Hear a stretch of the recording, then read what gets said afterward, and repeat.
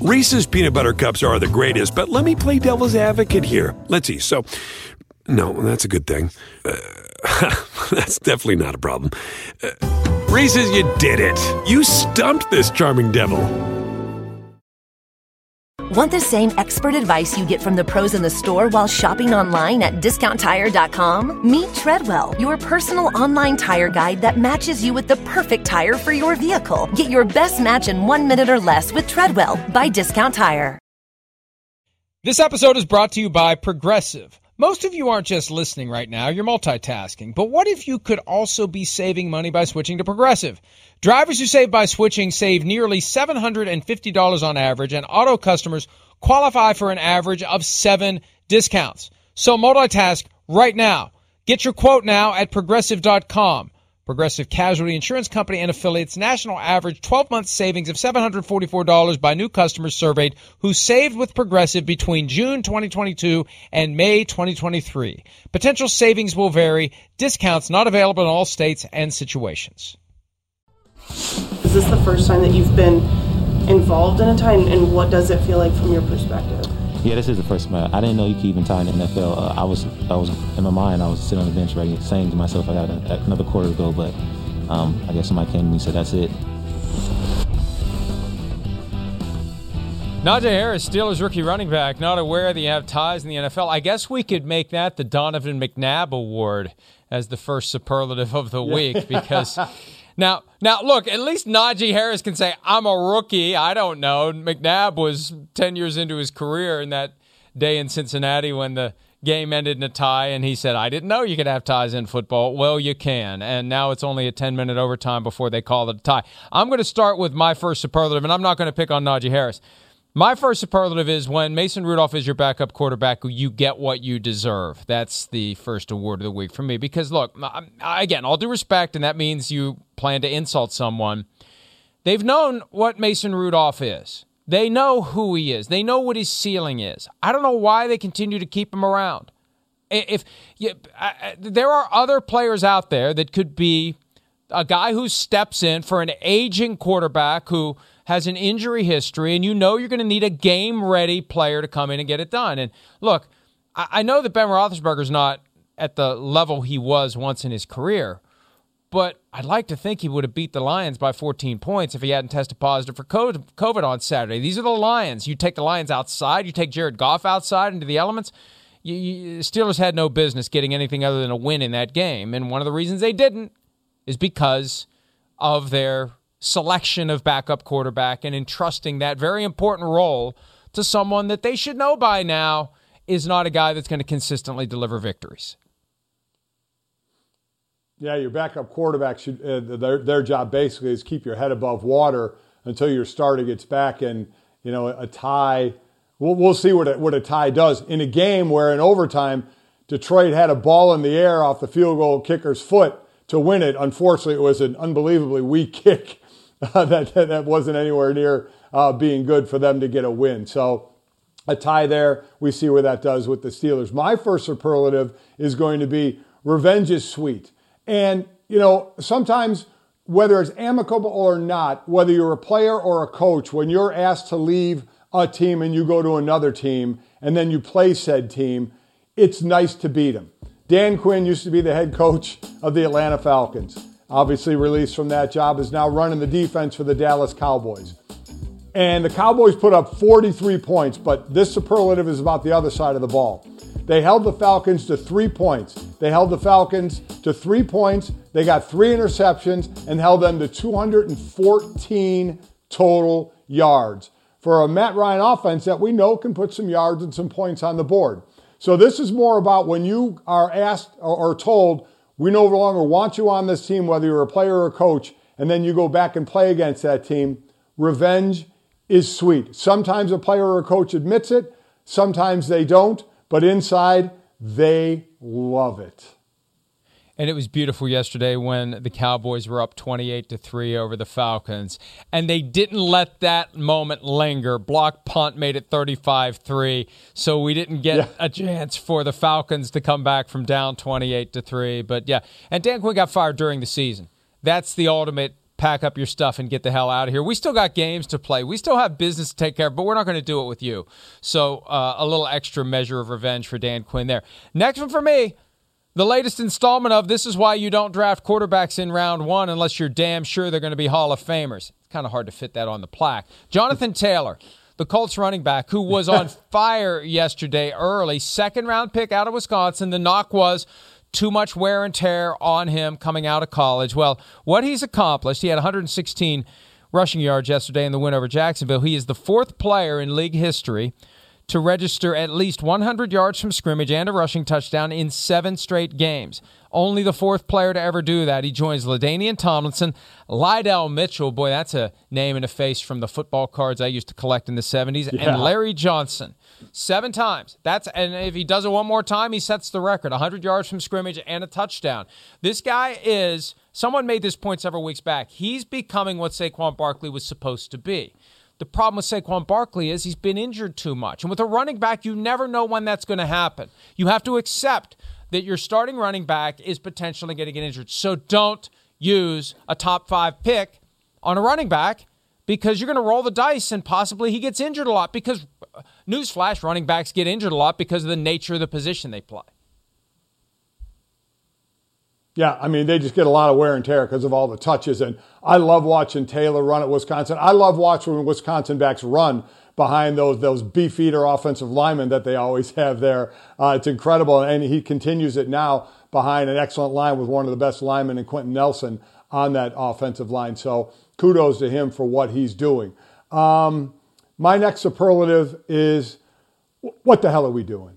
I mean, you know, in a Tennessee-New Orleans that could go game, a lot of different which is ways obviously on this was show. a close game, 23-21, and Ryan Tannehill throws an interception in the end zone, but it's wiped out by one of the most ridiculous roughing the passer calls I have ever seen in my life. Caden Ellis got flagged after the interception, got flagged for roughing the passer. Somebody tell me where the passer was roughed. What happened? He didn't get hit in the head. He didn't get landed on. He didn't get driven into the ground. There was one step. I mean, it wasn't even one step after he threw the ball. And Ellis hit him and then pulled back. I need it explained to me right now, if I could. What was roughing about that? And you know who else wanted an explanation, didn't get one, and wasn't going to give one, was Sean Payton. What was the explanation on the roughing the passer play? No explanation. So There wasn't an explanation. What do you want me to say? You want my opinion on it? yeah. No opinion on it. How much did the false start on the 2-point conversion attempt at the end change your play calling there? Or? Everything. I mean, it's significant. From the 2 to the significant. Were you thinking before that, like since you switched quarterbacks, were you thinking that was a potential run play with Taysom? We'll see. I'm not going to tell you what play it was, Catherine. Well, Seriously. Not a play, but I just wanted to know how much that changed your opinion. Next question. Obviously, it changes the play when you're on the 2 and you go to the 7. Yeah, Mike, he was happy. done. He was having none of that. But I mean, yeah. I still, again, I want to go back to that. I get protecting the quarterbacks. I get it. I understand. But the inconsistency, that's what's it for me, is the inconsistency of that rule and what it causes. There was an interception in the end zone. I mean, that is a significant play that the refs wiped out because of one of the weakest calls I have ever seen.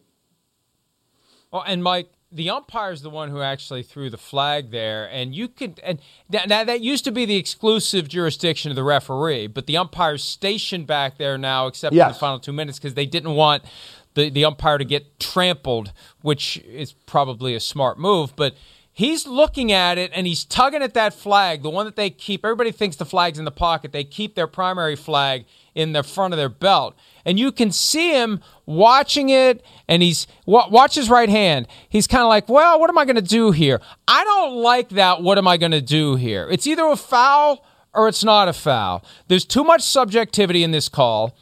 And at some point we're going to get numb to it because every week it's basically a magic 8-ball proposition as to whether or not a hit on a quarterback is going to result in a flag.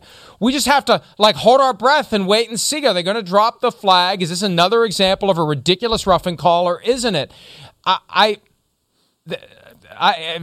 know that there are people around the league who believe there's a crisis in officiating. There's too much subjectivity, and when that subjectivity gets exercised in a certain way, it gives credence to the idea that the fix is in. And there's two levels of fix. There's the NFL wants a certain team to win, which I think does not happen. But then there's the Tim Donaghy fix, which we know happened in another sport. And I'm not saying it's happening in the NFL. And I'm not saying it's going to happen in the NFL. But we saw it happen in another sport. And when you give that much leeway, and when you have no apparent accountability, when they call fouls on things that aren't fouls, Mike, it invites people like us and it invites millions of fans to say something fishy is going on. Why do they want that?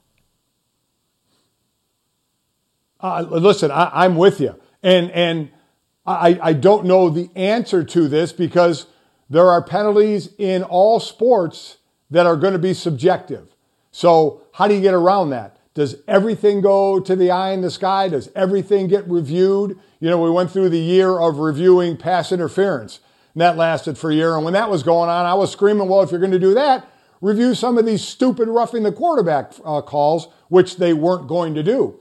So I agree, it invites because, man, when I was doing radio and TV every week, we'd get a call or an email or way back when, a fax. Oh, the fix was in because of this call. It does. It invites people to think that, to put on the tinfoil cap and to think that. And I get it. And I don't want to believe that because I played in that sport and I love that sport, but I can understand why people think it, or when I just want to think it's a bad call. It's a call where they're told protect, and the flag comes out. It used to be, and it still is to a point, DBs make a hit and immediately you get up and you wait for the flag to come in. Now it's the exact same thing with a quarterback. You touch the quarterback, which is basically what Caden Ellis did, and a flag comes out. Now you're looking around and you breathe a sigh of relief when a flag doesn't get thrown by a referee. But it's just so inconsistent, and that was just such a horrible call.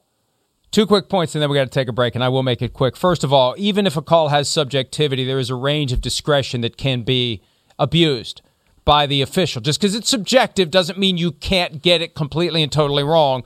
And we saw that yesterday, subjective call, but it was objectively wrong. Secondly, the NFL needs to create the impression that they're doing everything they can to get these calls right. The time has come for full-time across-the-board officials. Have access to these individuals 365 days of the year. During the week, they don't go back and practice law or go back to their plumbing supply shop like Gene Steratore has in Pittsburgh. No, or Washington, Pennsylvania, close enough. They know who we mean. But the point is, you have access to them all week.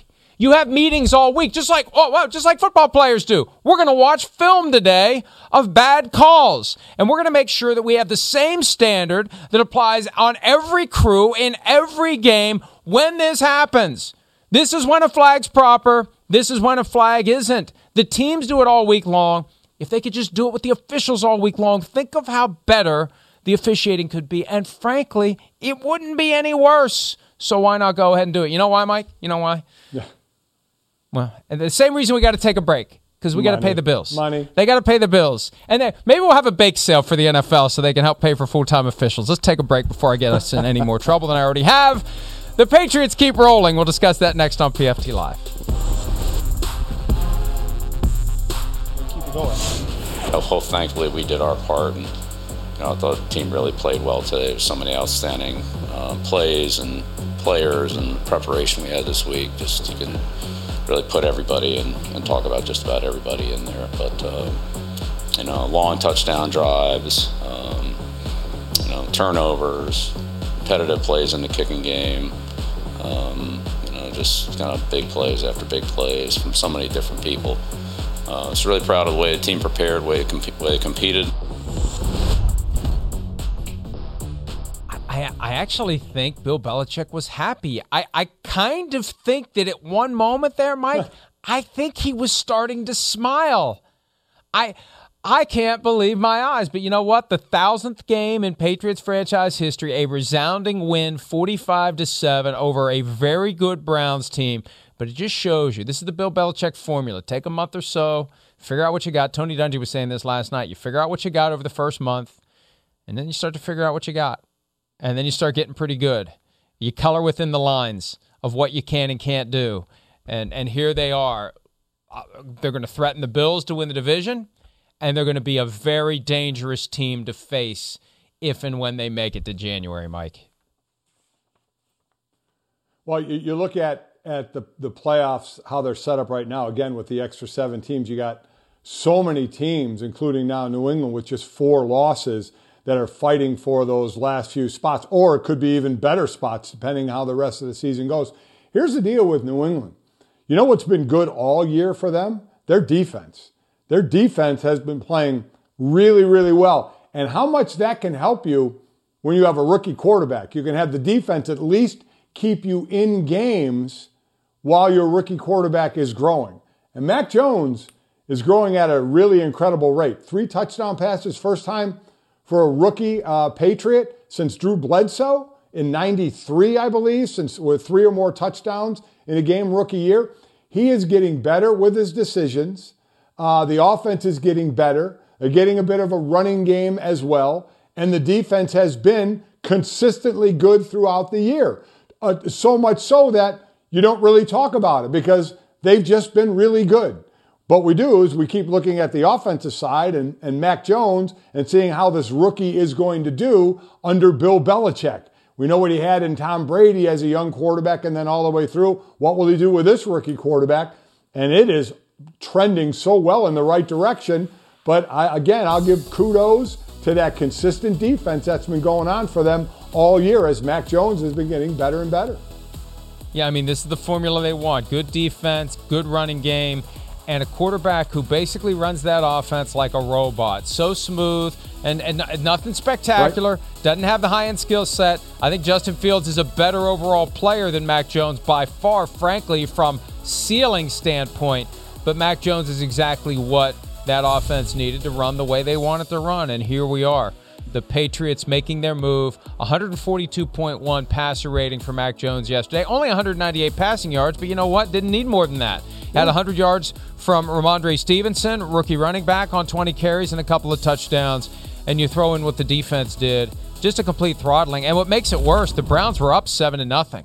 So once New England woke up, once they rolled out of bed, it was 45-0. I mean, you saw Cleveland go down the field and score. You were like, okay, we saw Cleveland. Everybody talked about all the points they put up last week after the Odell Beckham thing went away. And now this is what they had and this is how they were going to roll. To what happened here. Their first drive is a touchdown. The New England, their first touchdown drive is 15 plays, 83 yards, 9-some minutes off the clock. We'd be talking about that as a great drive if it wasn't for what Washington did in their drive to seal that game. And then, again, Cleveland's defense. They have been so hot or cold, at times playing really well, and at other times not just giving up some points, giving up massive amounts of points. They've done it, I think, at least 3 times already this year. So the inconsistency from that side of the ball. And from the Cleveland side, we know they have to be balanced. They have to be able to run it and pass it. And we know Hunt's been out. Chubb has been in and out. He was out last time. But last time they were both out, it was a Thursday night against the Denver Broncos. And Johnson had a great game for them. Ernest Johnson had a monster game. So the running game we figured was still going to be there. Not yesterday it wasn't there. They don't even get 100 yards on the ground. When they can't run the ball, that throws off an offense that has to be balanced offensively by the pass and the run, because Baker Mayfield on that offense is just not a big-time passing offense. And by the way, Baker Mayfield is getting the absolute snot knocked out of him as well. It's going to be duct tape and chicken wire by the end of the year holding this guy together. Yeah, and that's the problem. We're trying to see if he can get to the ceiling to become a franchise guy, to have the kind of improvement we saw late in 2020, when I think people started to say, hey, maybe he is the guy. Maybe he should get $35, $40 million a year. he's been so injured this year. Now he's got a knee contusion on top of it. It didn't look good at the time that it happened. He got crunched by Matthew Judon. After the game, Kevin Stefanski, the coach of the Browns, said that he could have come back if need be, but by then the day was over. Let's not make it any worse. So he expects him to be ready to go week 11. But it's not going to matter if the defense doesn't wake up, Mike. I want to play for you some sound from Myles Garrett after the game that I think does not bode well for the Browns defense moving forward. Here's Garrett.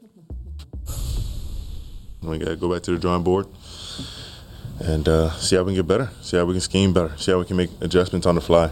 I mean, because we never had a chance just because we didn't make any adjustments on the sideline or when we had time to. That is an indictment.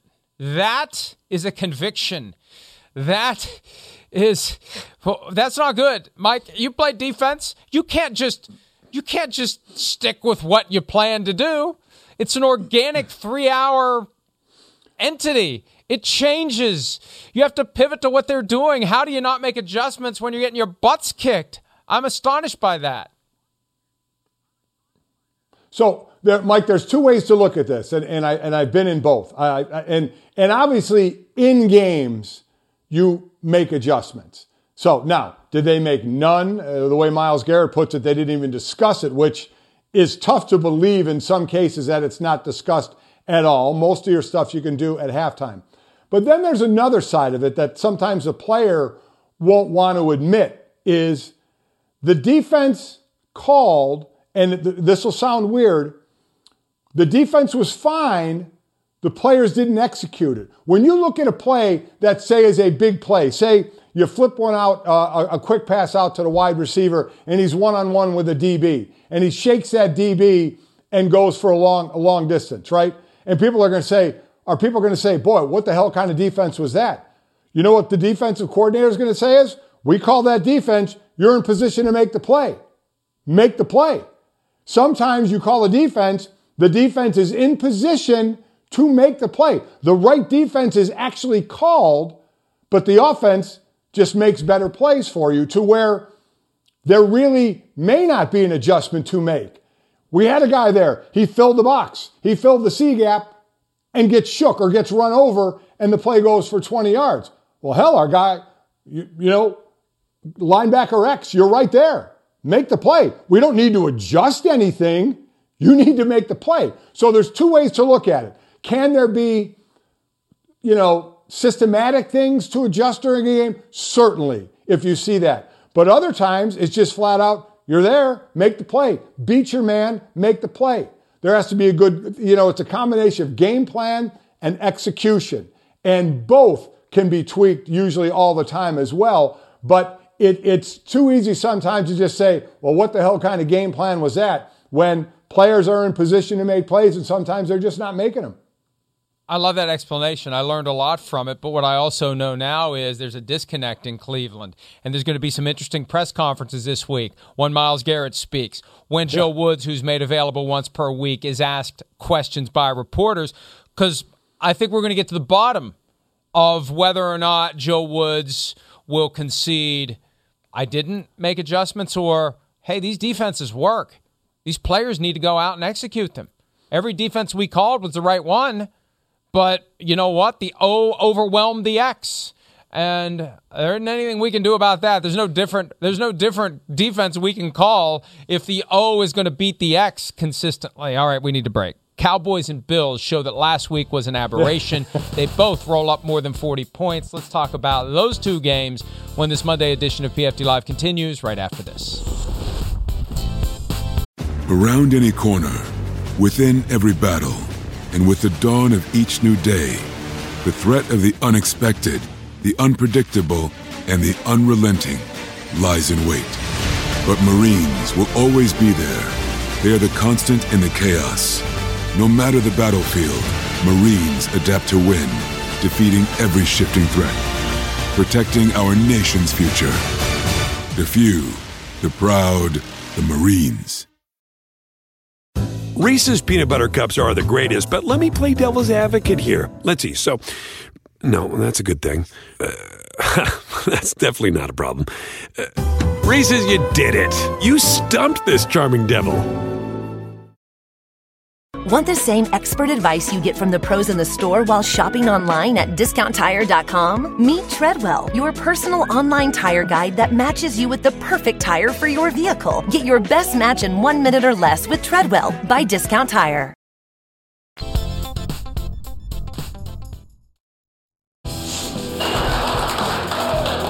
Now represented Game Bowl to Dan Quinn.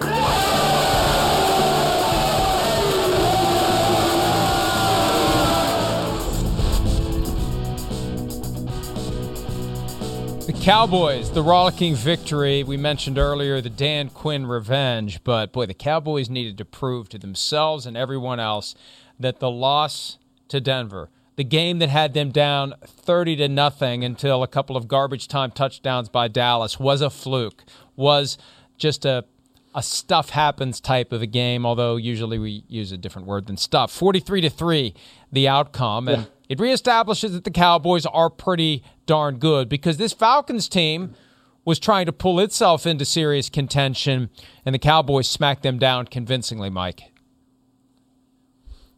Yeah, we had just started talking about Atlanta, right? Saying, oh, maybe that's the team that can make a move now. Is it going to be Carolina? So we'll see there. But I even said it, when we did the show last week, that I thought what happened to them against Denver was going to be way more the exception than the rule. This team has already shown too much this year consistently that they're a really good to excellent team. So I always figure I'm going to lean toward that, and you're going to have a stinker every now and then. That's why we don't have teams going, 16-0. Now it would be 17-0 every year. That's why the Miami Dolphins, way back when, popped the champagne, when there's no more undefeated teams. It's hard to do. You have those kind of games like they had last week. But for the most part, this is a really good team and a balanced team. I think they had 37 runs, 34 passes right in that area there. Teams love that. Offensive lines love that when they can actually go forward instead of backward and dominate a team, which is what Dallas did. So I'm convinced this is more of where they are, and you'll see more of leaning toward this type of ball than you will what you did against Denver. Not to say you won't get another one like that, but consistently they're way more to the good side. And it came at the right time, getting themselves back on that even keel because we mentioned it earlier, Dallas at Kansas City this week, and then short week Raiders come to town, although that Raiders-Cowboys game suddenly not looking as good as it did a couple of weeks ago because the Raiders have fallen off, but still the Cowboys trying to make a run of their own. I'd said a few weeks ago, let Dak Prescott sit as long as he needs to and recover from that calf injury because they're locked in as the 4 seed. Maybe they're not locked in as the 4 seed. Maybe they can climb. Maybe they can be the ones to disrupt Green Bay being the number 1 seed. And the Falcons aren't done either. They just have to, treat it like a 1-point loss. Doesn't matter whether you lose by 40, 400, or 4. A loss is a loss, and you got to pick yourself up and move on to the next one. And I think that's going to be the biggest challenge Arthur Smith has today is to get this team to buy back into the idea that it's just one game and we can turn it around. Well, that's why we talked about November. This is the month. You'll know by the end of this month where somebody is and what needs to be done going in, toward the end of the season of what you need to do. There will be a lot told in a couple of more weeks, a few more weeks, about where teams are. More teams will be looking, out on the outside looking in, not be able to get in, and other teams will have put themselves in position to control your own destiny. That's what you're looking for. You're looking for that last month of the year to be able to control your destiny. If you take care of your business, you're going to be where you want to be. That's the position teams are trying to put themselves in. The Buffalo Bills doing everything they can to put themselves back in position to win the division and make another run. They had that ugly loss in Jacksonville where they scored only 6 points. They made up for it with 45 against the Jets. First of all, I think we can say to everyone in New York, the Mike White era is over. Nice guy. But I think we got a little too carried away by the whole Mike White is the savior and maybe Zach Wilson is going to be the backup. No, Zach Wilson, get him back as soon as you can. It's the magic is gone, and the Bills showed that their nightmare is over. Josh Allen looking great, Stephon Diggs looking great, And, here come the Bills again, Mike. Well, see, so again, I put this in what I did with the Dallas Cowboys. When they lose to Jacksonville, I know they're a better team because they've shown it this year already.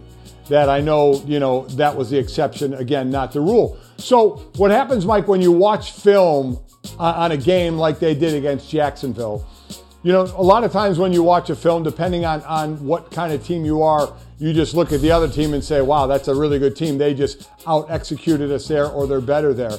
Buffalo, watching that film, I guarantee it wasn't what Jacksonville did. It was like, yeah, give them credit. They made plays when they had to, but we feel we were our own worst enemy. If we executed how we needed to execute, we would have won that game. So for the better teams like that, there's a lot more self-scouting like Tampa Bay and Washington in their last 2 games. It's more about what did we do wrong? Like Bruce Arians said, we're just dumb. We're playing dumb football right now from the coaches on down. It's more about you and not about the opponent. It wasn't about Jacksonville. It was about Buffalo. What did we do wrong in that game? Because if we are close to executing how good we can be, we win that game going away. So what did we do wrong? What's the reflection in the mirror say about us? That's what's going on with teams like Dallas and Buffalo when they have a stinker or two. It's all about the self-scouting and what did we do wrong, because from an execution standpoint, a talent standpoint, they're in the upper echelon of the league. So a lot of times when they lose to a team that they know they're better in, it's not so much about that team they lost to, but what did we do wrong as opposed to what the other team do right. Bills have the Colts coming to town on Sunday, then Thanksgiving night on NBC. They are at the New Orleans Saints, and in the interim, they will become Falcons fans. I mentioned the Falcons need to pick themselves up quickly, very quickly. It's Thursday night, back in action when the Patriots go to Atlanta. And, of course, I'm sure anytime Falcons fans see anything Patriots-related, they get the shakes, and they have flashback to that horrible day in Houston from 4.5 years ago. Let's take a break. Sunday statement draft for Week 10. When PFT Live continues right after this.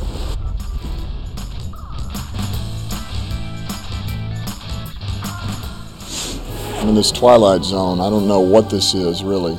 And I'm sure I've been in a tie before as a player. For some reason I can't remember that, if it was. So I don't know. It's just, I have to, there again, I just go back. I'm just proud of the way that they played, man. They snapped back. We were better than we were 2 weeks ago.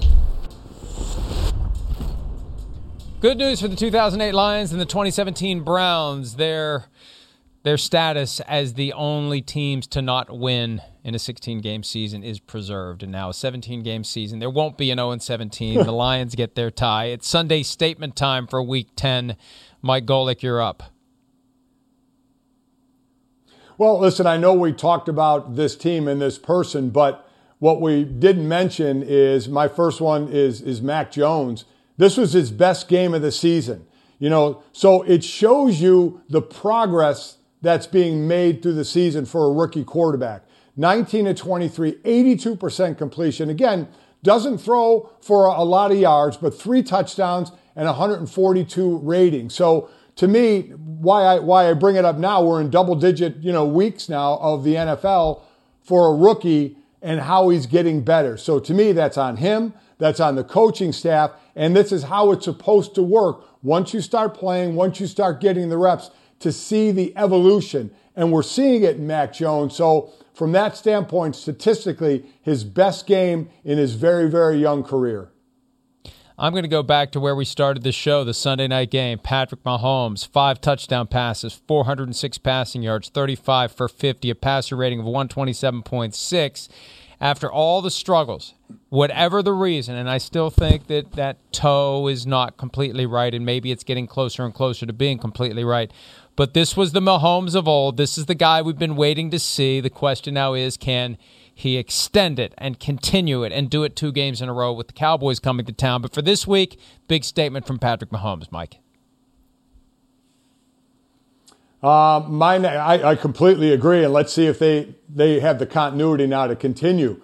My big statement was from the Washington defense. Something on paper we thought we were going to get and we hadn't gotten. This is what they did to Tampa Bay. Held them to 14 first downs.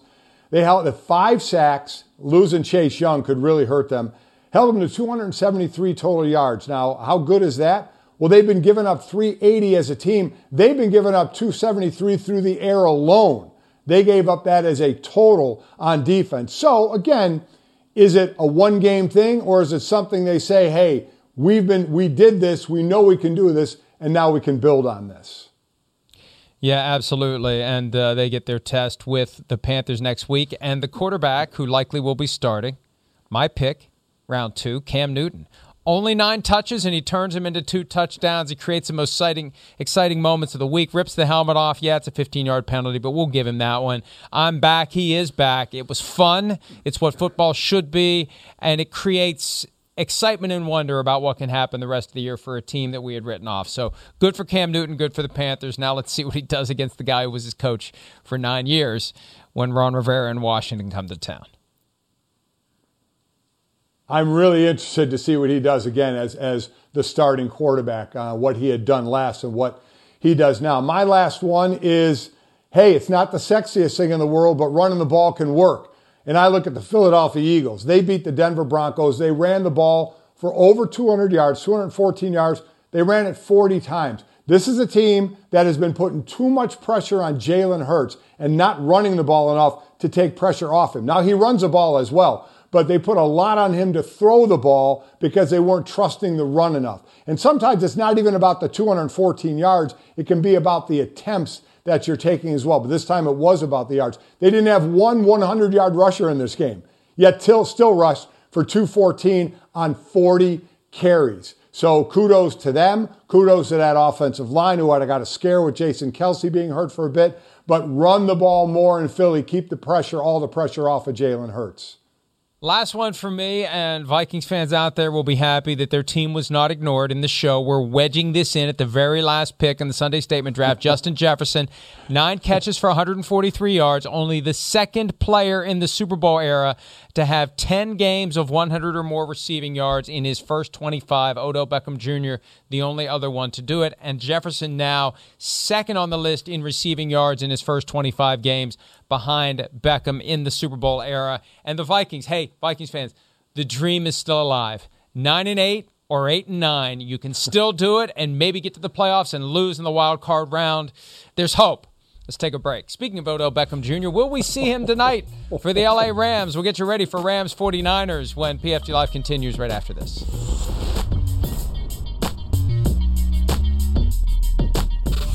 You know, you want to be where you feel loved and wanted and welcomed.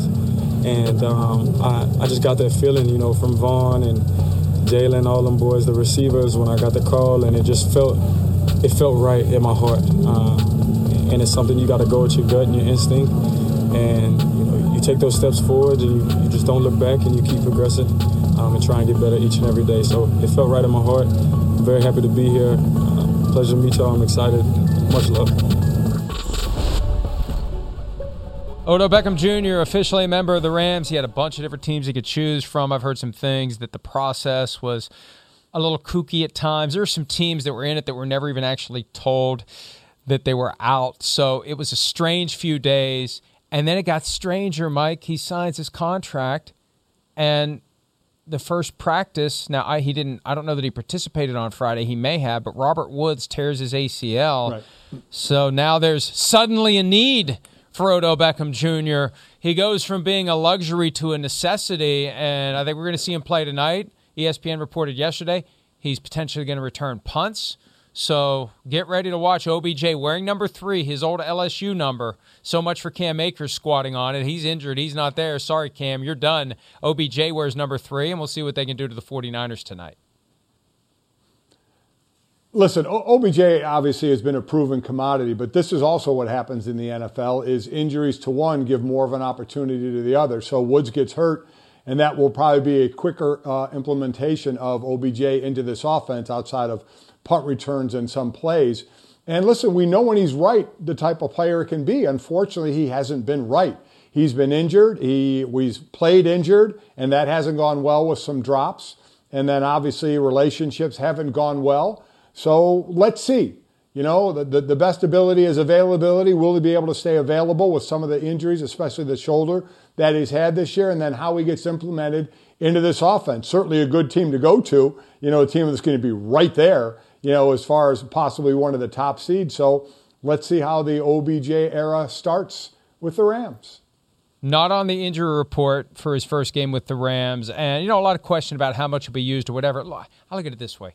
You buy yourself a nice new sports car. You don't leave it in the garage. You take it out and drive it. Sean McVay is going to want to show the world that he can quickly implement a plan for driving that new sports car, the OBJ model that the Rams will have tonight. It should make for an interesting Monday night game. Enjoy the game. We'll see you tomorrow morning with another edition of PFT Live. Thanks, as always, for some of your time.